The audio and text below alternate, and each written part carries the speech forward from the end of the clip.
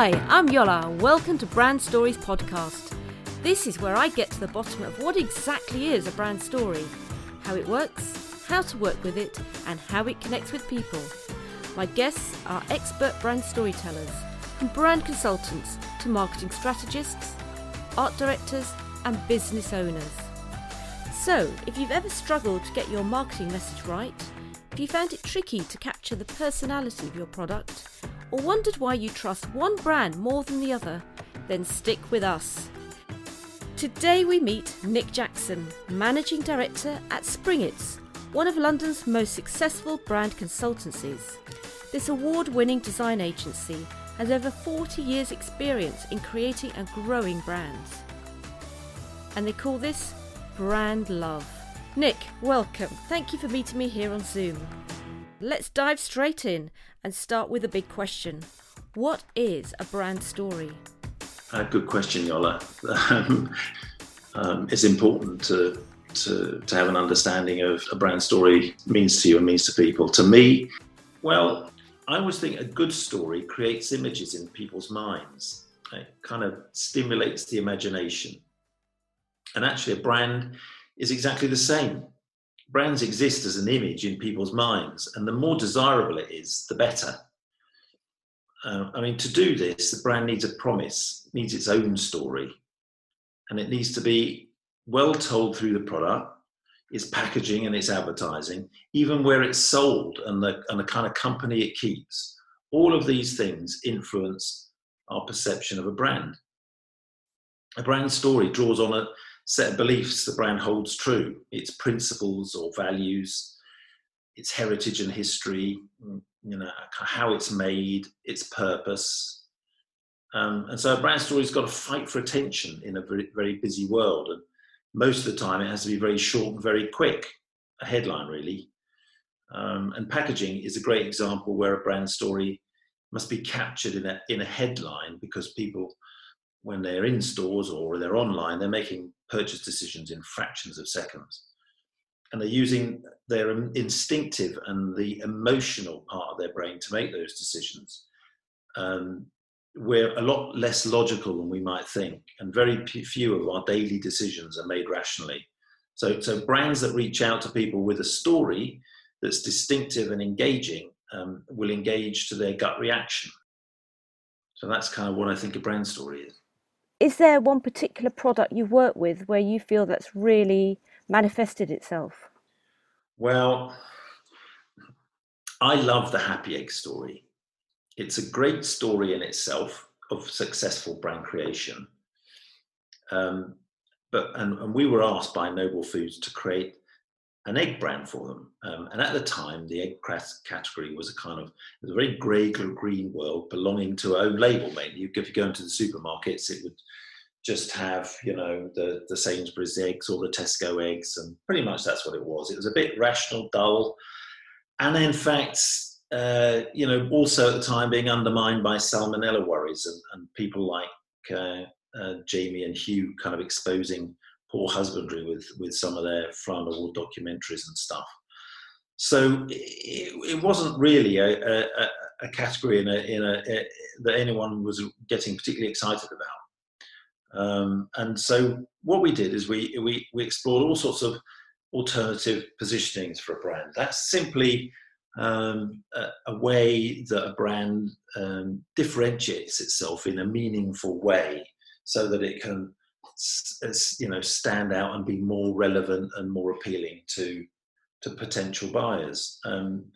But it has to be built on something, and so we thought, could we build it on the breed of the hen, or the feed that they were given, or the provenance, and all sorts of other areas that we explored like that.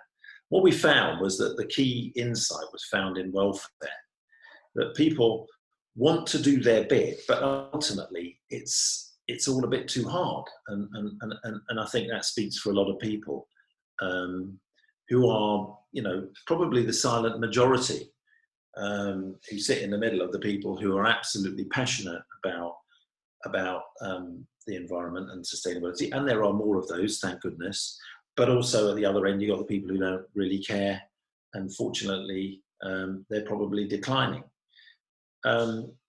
but most people want they want tasty eggs for their families, and brands can also help by doing their bit for them. We kind of coined this phrase altruism by proxy, which sort of means I feel better about buying that brand because by buying it, I'm helping to do my bit for the animals or for the environment, and quite rightly so, because it is based on something that's happened, that is actually happening, and being positive. But the real magic was that what we found is that looking after the hens could do, not just as an end in itself. What we promised was better tasting egg. So if I look after the hen, then the egg that the hen lays is going to taste better. Win-win. The happiest hens lay the tastiest eggs. And we brought this idea to life in the name of the brand, the Happy Egg Company, or the Happy Egg Co., and the bright yolk-like tastiness of the yellow box, and a characterful hen personality called, of course, Frida Rome. The story was based on truth. It had to be, and Happy Egg Farms had to be created with higher welfare standards than any other free-range eggs. Low density, large outside spaces, trees, beehives, even music, you name it. And so Happy Eggs, after it launched, which was very quickly because it got 80% distribution in just 4 months, which is pretty phenomenal. And the great thing was Happy Eggs got people into free-range eggs. The brand helped transform the category away from non-free-range eggs, which was a good thing. In the end, I think, yes, a good story of how a brand story can work really well. I'm really interested in the way that Springett's had such an important role in developing the story, in bringing it to life, because quite often people think, well, I'm going to a branding agency, they're just going to make me some nice packaging. They don't realise that you can actually work with the marketing team, the manufacturing team, and together build a story. Well, I think that's really that's a good point, and I think it's really useful because what you get when you put a marketing team and a client team, it often goes beyond marketing, and we have sessions and workshops with people who are in the technical side and the manufacturing and sales and all sorts, because you get those, the different aspects. So the stakeholders can come from a number of directions, and you put that together with people who have a different way of thinking and have a sort of creative side to them. That's why they're doing what they're doing. And you start to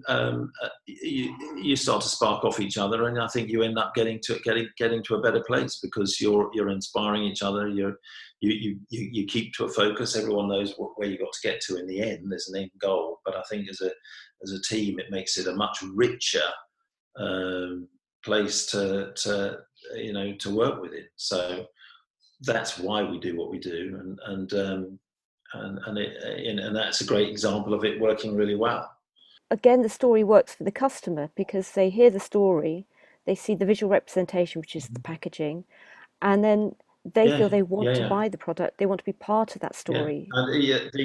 And the Happy Eggs does generate a great deal of kind of emotional enthusiasm. I think we call it brand love. What you want to get to is a situation where people love your brand. They don't just kind of accept it or know it.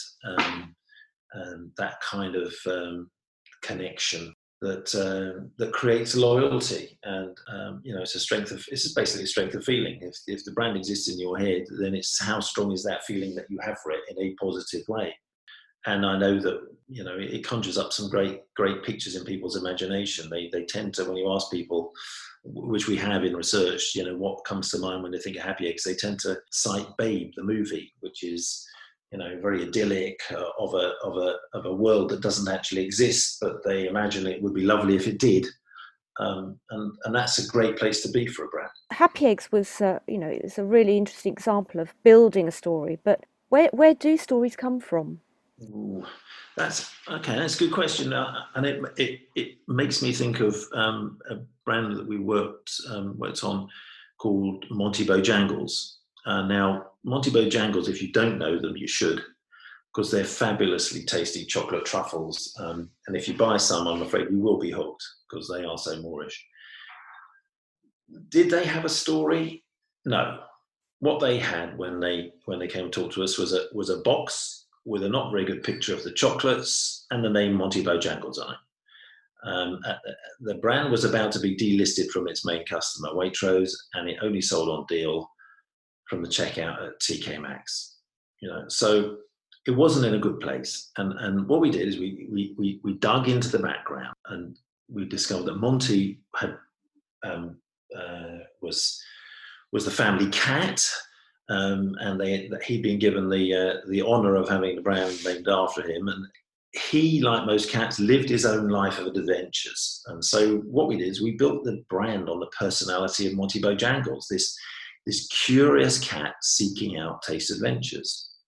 And we brought this story to life with the Victorian etchings and botanical drawings, hand painted illustrations, and eccentric product descriptions like Chocky Scoffy and Flutterscotch and Scrumple Nutty, and a kind of colourful brand narrative too. So we gave this name a personality, and that personality was brought to life on the pack and of course online, and then all the activity and the social media that Monty Bojangles is visible on. So I guess what we did is we built that brand story around Monty Bojangles, and that's created its distinctiveness and its persona, and it stands out hugely in store against the rather posh and austere quality ranges of chocolates that you get with their gold embossing and their all that sort of slight pompousness, and where Monty Bojangles is just a bit more playful and isn't taking itself too seriously. But I have to say, you do take their chocolate seriously. And so now it's sold in most retailers. It's got record sales, and I'm definitely addicted to them. They're kind of the perfect thing after a supper with friends. They're that little sweet treat to finish a good meal, and it's kind of fun and refreshing to see the story as it's around you when you buy them and you take them home. It's interesting that the stories actually allowed the chocolate to become a gift for people. Absolutely. Yeah, absolutely. I think they nailed, getting a brand right isn't just, about its communications, about everything, isn't it? It's about having a fabulous product. It's about being in the right place and being at the right price. I think they really scored when they launched in the kind of £4 boxes, which were there competing with the larger and posher, as I said, chocolates, even the own label ones at the kind of £10-11 price points. And what Monty had was a perfect solution. It's understanding. It's about understanding what the consumer problem is you're solving. What is that insight? Is there an opportunity for a brand to capitalize on that consumer thinking or that behavior? And most people these days, not most people, a lot of people these days, love to have the slightly supper with friends, bring around a bottle of wine and whatnot. What Monty Bojangles became was the perfect addition to that bottle of wine that allowed you to go along and at the end of the meal, you know what it's like. You have dinner, it's like a one pot dish. Everyone's having a drink and tucking into whatever it is, and at the end of the meal, you just want a sort of slight sweet something, not too much. And Monty was there with his little box of delicious chocolates. Perfect end to the perfect way to end a meal. So previously, you'd be a bit embarrassed to bring that to the table, say, look, best kept secret, they're really delicious, but you were a bit embarrassed because it just didn't look the part. Yeah, it wasn't a box of chocolates that looked like it belonged anywhere. It was, it was just plain Jane, really, and the joyful Monty Bojangles just it's simple. It's not pretending to be anything it isn't, or any of that. It's just a very fresh thing to have around, and so it's kind of it's a it's a light touch. Yeah. Monty Bojangles is absolutely it's a perfect example of you pulling out a story that was there but nobody actually noticed. And Happy Eggs is something a brand new story that you've created that really resonates with people. How about a brand that's got a heritage story that we all know? How do you approach that in the design and pushing the brand forward, refreshing it? I don't know whether I'd describe this as a heritage brand, but there's no doubt about it. Weetabix is a national treasure. I mean, it is a brand with a terrific story. It goes back to 1932. It's still the nation's favourite cereal, giving people the energy they need every morning to face their day. So, you know, and it's fabulous stuff. It's all natural with the wheat from farms that are all just 50 miles away from the factory, which is in itself is in the middle of England, where Weetabix has always been made. And it's all contained in that kind of unique lozenge-shaped biscuit that the brand is clearly famous for. And that over time, that biscuit shape has become synonymous with Weetabix, and you've seen it in everyone's seen it in the advertising campaigns for years and years, and also, you know, in the rituals and goodness knows what of the way people eat them at their breakfast table every morning. And we've all got a story to tell about, you know, how we eat our Weetabix, and it's always got to be different from everyone else's.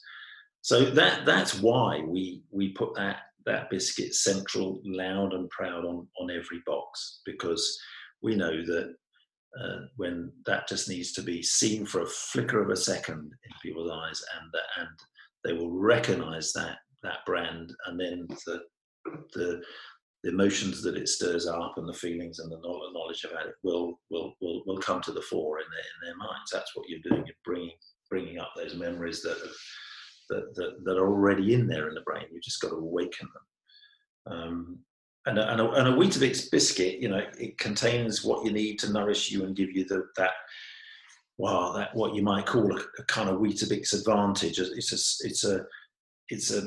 a story that's told in their long running advertising campaign where you know the people who've had their Weetabix overcome their adversary, you know, whether it's the royalist soldiers over the parliamentarian soldiers, or who actually run away, or the giant fleeing from Jack who's just finished his Weetabix. I mean, it's, you know, that story is captured in their line, "Have you had yours?" And so every time you hear "Have you had yours?"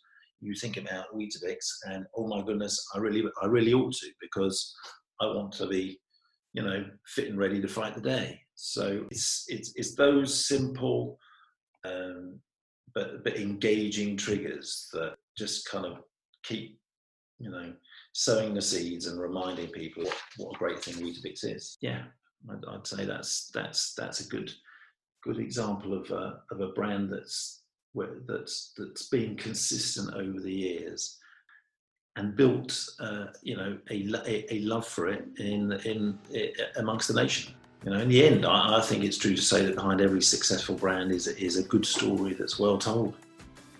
You know, that's kind of what we try to do in our small way. I'm Yola, and my guest today was Nick Jackson, Managing Director at Springett, the multi-award-winning brand consultancy. Thank you for listening to Brand Stories, a podcast born in lockdown and recorded on Zoom. Make sure you go to the show notes where there'll be a link to my guest, as well as some of the items we've talked about. And do subscribe to Brand Stories, wherever you get your podcasts.